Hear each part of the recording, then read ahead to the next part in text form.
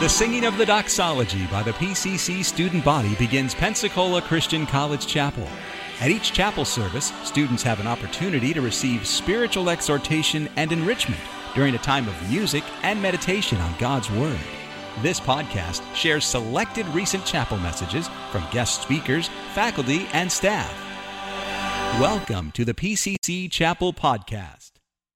One of the great promises in the Bible, they that wait upon the Lord will renew their strength. They'll mount up with wings as eagles. They'll run and not be weary. They'll walk and not faint. To get right to it, have you ever been there? I mean, dead, tired, flat out, faint, spent. Perhaps you're there in the second week of school. Perhaps you're there just in life. I am tired of trying to figure this out, trying to make it work. I'm tired that the pieces aren't coming together. I'm tired that I can't find either what I'm supposed to do or who I'm supposed to be with or what I'm supposed to do next. Maybe you're tired, you're spent because you've had to take a stand for what's right. And there's something draining, there's something that takes it out of you when you do something with intelligent effort, with purpose. Maybe you're burned out in ministry or exhausted about things beyond your control. God promises to renew your strength, replace what you have, our limited strength, with something new, something bigger, something better, something that only He could provide. That's His strength.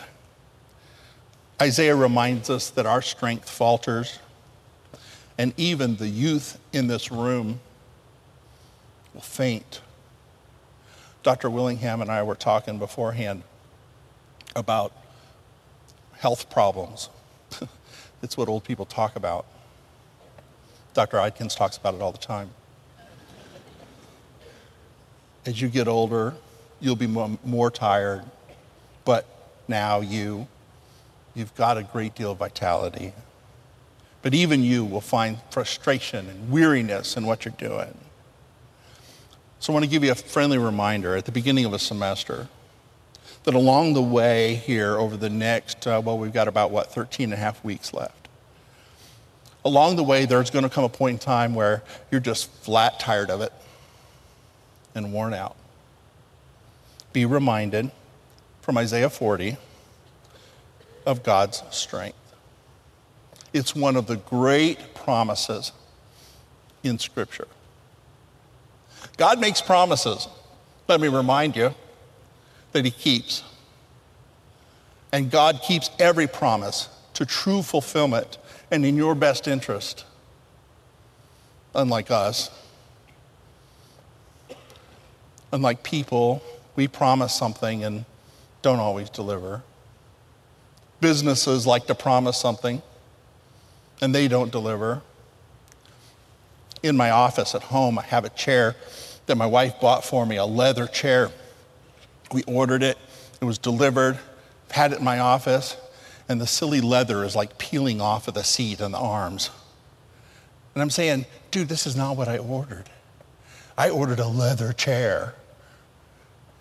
And their definition of leather is different than my definition of leather, and it's falling apart, and I'm having to get a new one because they didn't, in my opinion, keep a promise or live up to an expectation. Businesses often break promises. I looked at a survey of the top things that we get frustrated with over interactions or transactions with businesses. The number one most broken promise by business is on-time delivery. Number two, no hidden costs, on-time resolution of issues, simplicity and ease of use of products or services, available interaction with techs or customer service, or just fulfilling the terms of a contract. These are all promises that most often get broken. It's just kind of a way of life with us, and we have to get around it. This is all a reminder that when God makes a promise, he doesn't break it, unlike some businesses. Unlike some of the people we love the most. You ever been hurt by somebody you love because they promised you something and they didn't deliver? Someday, many of you will stand at an altar and you'll make a sacred promise to love and honor, for better, for worse, for richer, for poorer, sickness and health, till death do us part. And you have this hopeful expectancy that they'll fulfill their promise and they your promise. But you know, the sad truth is that too many, because they get their eyes off of God as the center of their relationship, fail to keep a promise in their life. You say, I'm really discouraged right now by what you're saying. I'm trying to give you the idea that even with the best intentions, people will fail you. We will fail ourselves. We promise ourselves with resolution, I'm going to do something, and it doesn't come to pass. But God keeps every promise. Hear it from God's heart. God never breaks a promise. He has the attributes, the ability to keep every promise. Isaiah 40, write it down, mentally make a note of it. Isaiah 40, the whole chapter, is a setup for verse 31. Isaiah 40 is saying, God is big enough, he has everything you need, and because of all this in the whole chapter, verse 31, he can renew your strength. Let me just tell you about it real fast. Number one, God has unlimited power. He's omnipotent. There's nobody like our Almighty God. Even the universe is small compared to him. What seems so big to us is minute to our God. Verses 12 and around verse 12, you'll see that God is compared to the mountains. And he measures them out with his hand. And the sky, the stars, the dust of the earth. God is omnipotent. He has more power than we can ever imagine or describe. He has the ability to renew our strength because he is omnipotent. He has unlimited wisdom. Verses 13 and 14, he's omniscient. Nobody has to direct God. Nobody has to advise him, Isaiah says. God's omniscient. He can keep his promise because he's omnipotent. He's omniscient. To get renewed strength from God is to get his wisdom. God's in absolute control, verses 15 through 17. He's in control of everything around us. He's in control of nations. Boy, we hear in the news today about all of the wars and all of the strife across the world. God's in control. He knows what's going on. And verse 15 says, you know those nations who are posturing, who are fighting? He said those nations are like a drop in a bucket. They're nothing compared to God. He's sovereign. So to get renewed strength from God is to understand that God can control. He's in control. God has no equal. He transcends all. God's above his creation. Verses 18 through 25. So hear it. God has all of these attributes. Omnipotence, omniscience, transcendence, sovereignty. So when he makes a promise, he's got what it takes to keep his promise to you. The same God who created the heavens, numbered and named the stars, powered each one, also gives power to the faint and increases your strength. With his renewed strength, well, you'll know the verse. You'll mount up with wings as eagle. It's a great promise, and it can be kept. You can bank on it because of God's attributes. Be encouraged. But look at the verse. It's a conditional promise. God has a part, and what we've said already and agreed to is that he can do his part. But you have a part too. And what's your part? Yeah, the waiting part. The promise to renew your strength extends to those that wait upon the Lord. How many of you, like me, hate to wait? Yes. Oh, I hate it. I hate because I feel like I'm trapped. I can't do anything right now. I have to wait for whatever's coming next. Waiting is frustrating for us. It's a little bit, we're a little bit of a victim in the circumstance. For us, waiting is passive. It's uncertain. It's out of our control. One usually resorts to waiting when there's nothing else to do. Yet over 25 times in Scripture and 10 times in the Psalms alone, God's people are admonished to wait. So what's it mean? And here's my big encouragement for you today. What's it mean to wait? Does God mean for us just to sit idly by and just wait? I'm waiting for it. Wait for it. No, nothing's happening. Look at Psalm 123 in Scripture. Psalm 123, the psalmist says, "Unto thee lift up mine eyes, O thou that dwellest in the heavens. Behold, as the eyes of the servants look under their hand of the master, as the eyes of the maiden to the hand of her mistress, so our eyes wait on the Lord, our God." To wait doesn't just mean to be passive, just to sit there and hope something comes along. To wait is actually being like a waiter. To wait on someone, to serve someone. The scriptural connotation is one of action, eagerly expectant, ready to serve, watching the hand of the master for his cue. So what kind of waiter are you? Are you actively serving right now? Last night you had the Christian Service Expo.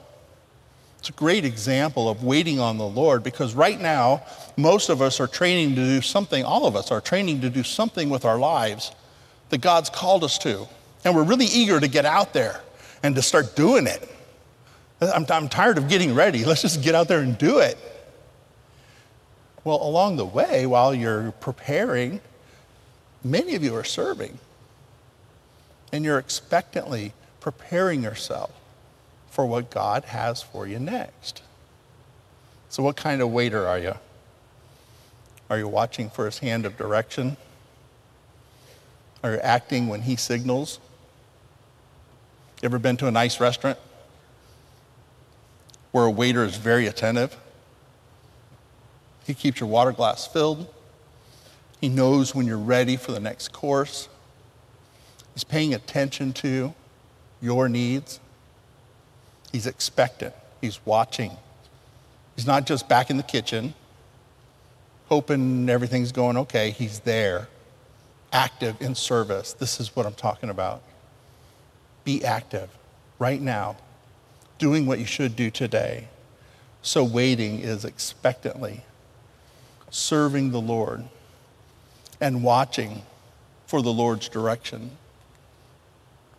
This is where we are. We're waiting.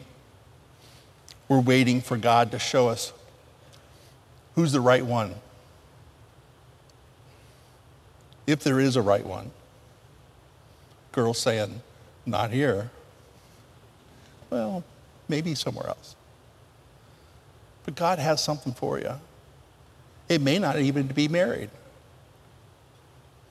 But we wait on the Lord's direction. And in the meantime, we're not trying to make it happen. Do you ever get flat worn out trying to make things happen? This is what I think happens in Isaiah 40:31. The young people faint and are weary because they're conniving and they're manipulating and they're striving to make it all work out for themselves.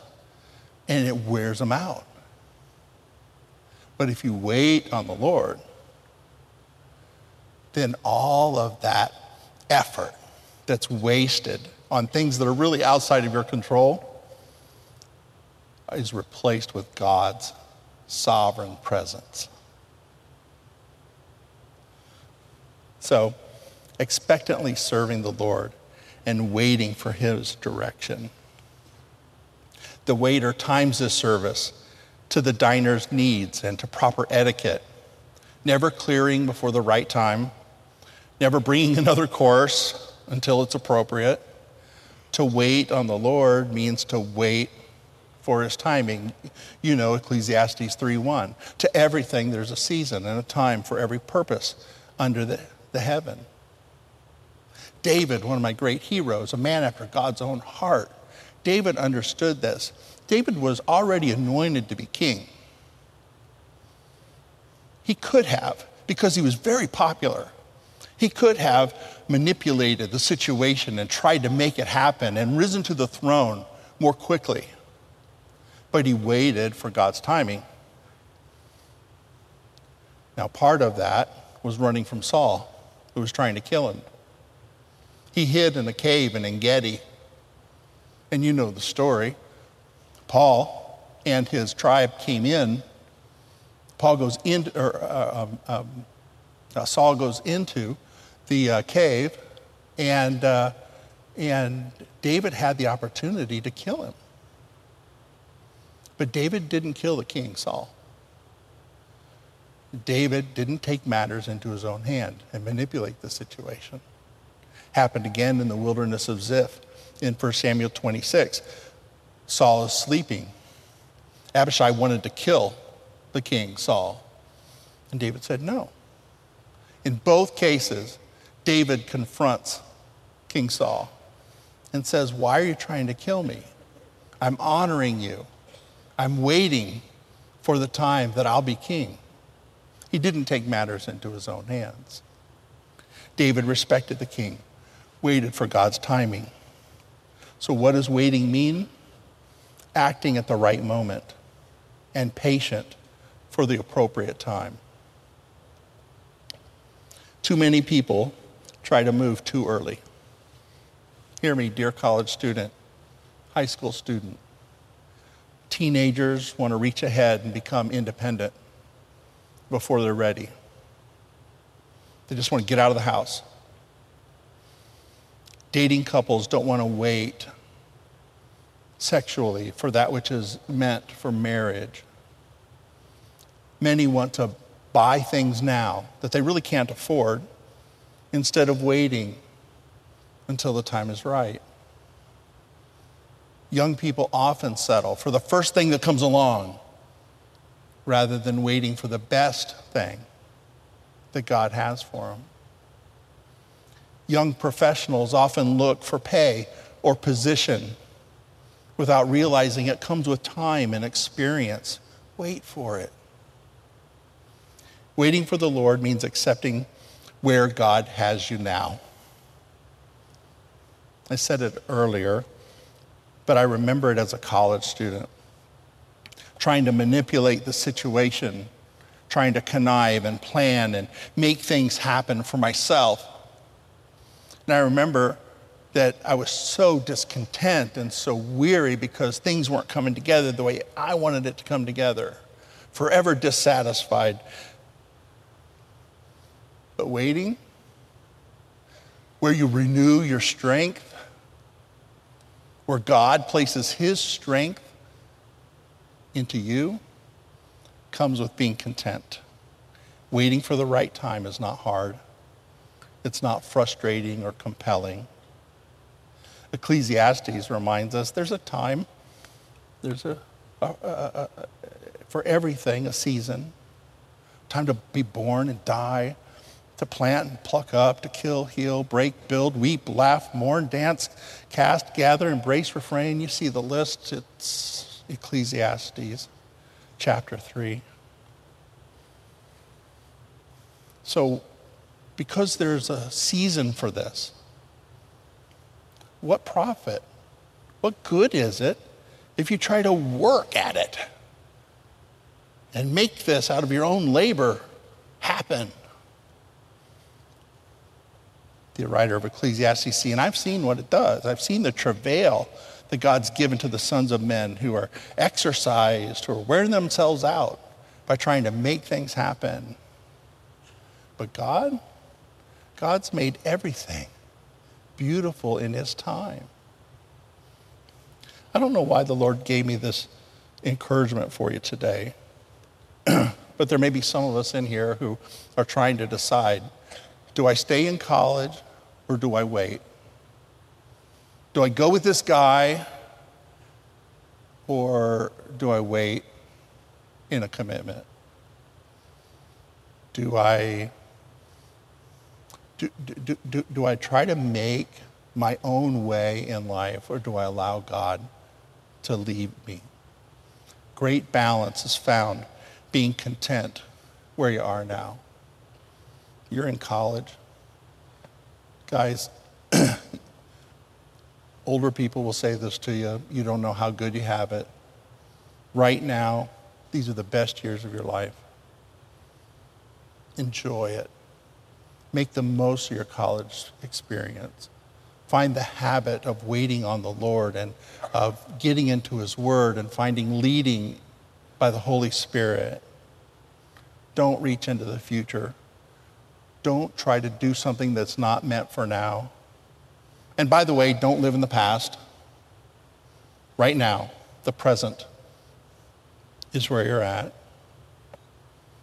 So there's my call to action. Prioritize the present.